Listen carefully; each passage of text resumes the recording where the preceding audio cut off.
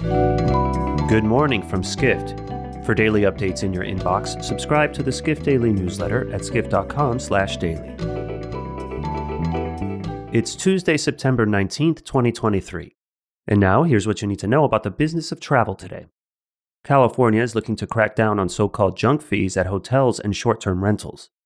The state's legislatures have passed two bills that could impact how California's hotels and short-term rentals inform consumers about those fees, reports senior hospitality editor Sean O'Neill. Senate Bill 537 would prohibit businesses that sell lodging for up to 30 days in California from displaying room rates that don't include all fees and charges, except for government-mandated taxes. Senate Bill 478 would block California businesses from advertising prices without including mandatory fees or charges, with some exceptions. The bills are on the desk of Governor Gavin Newsom, who has yet to take a position on them. While the California Hotel and Lodging Association has expressed support for the final version of the bills, Expedia Group and Airbnb both raised concerns about it. Next, Florida has seen an enormous boom in vacation rentals in recent years. But the state's short-term rental industry is facing a profit squeeze with soaring labor and construction costs, writes short-term rental reporter Srividya Kalyanaraman. Kalyanaraman writes that while Florida has always been a formidable destination for vacation rentals, it's becoming more unaffordable for visitors and residents. She adds the main factor behind Florida's soaring inflation is the high cost of housing. The surging cost of housing and growing economic divide between out-of-state investors and Florida residents has been blamed for pricing locals out. Kalyanaraman cited Miami as one Florida city that's seen an enormous demand for short-term rentals.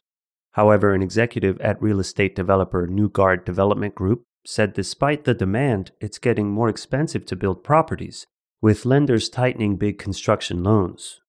In addition, the state has experienced a shortage of labor needed to maintain and service those rentals. Finally, despite the recent boom in air travel in the U.S., the country's aviation industry is still suffering from a pilot shortage. Associate editor Rashad Jordan turns to Ask Skift, our artificial intelligence chatbot, for answers why. Jordan notes concerns about pilot shortages are nothing new, with thousands of U.S. pilots approaching mandatory retirement age. But major carriers made the problem worse by encouraging staff to retire early or accept voluntary leave to help avoid massive layoffs during the pandemic. Officials at budget carrier Allegiant Air said U.S. airlines are short 17,000 pilots this year. That number could double by 2032. In addition, Edward Russell, editor of Skift publication Airline Weekly, reported regional airlines have been the hardest hit by pilot shortage. Crews are leaving regional carriers for jobs at major airlines faster than the regionals have been able to replace the departed staff. For more travel stories and deep dives into the latest trends, head to skift.com. To find these stories and more insight into the business of travel, subscribe to the Skift Daily newsletter at skift.com/daily.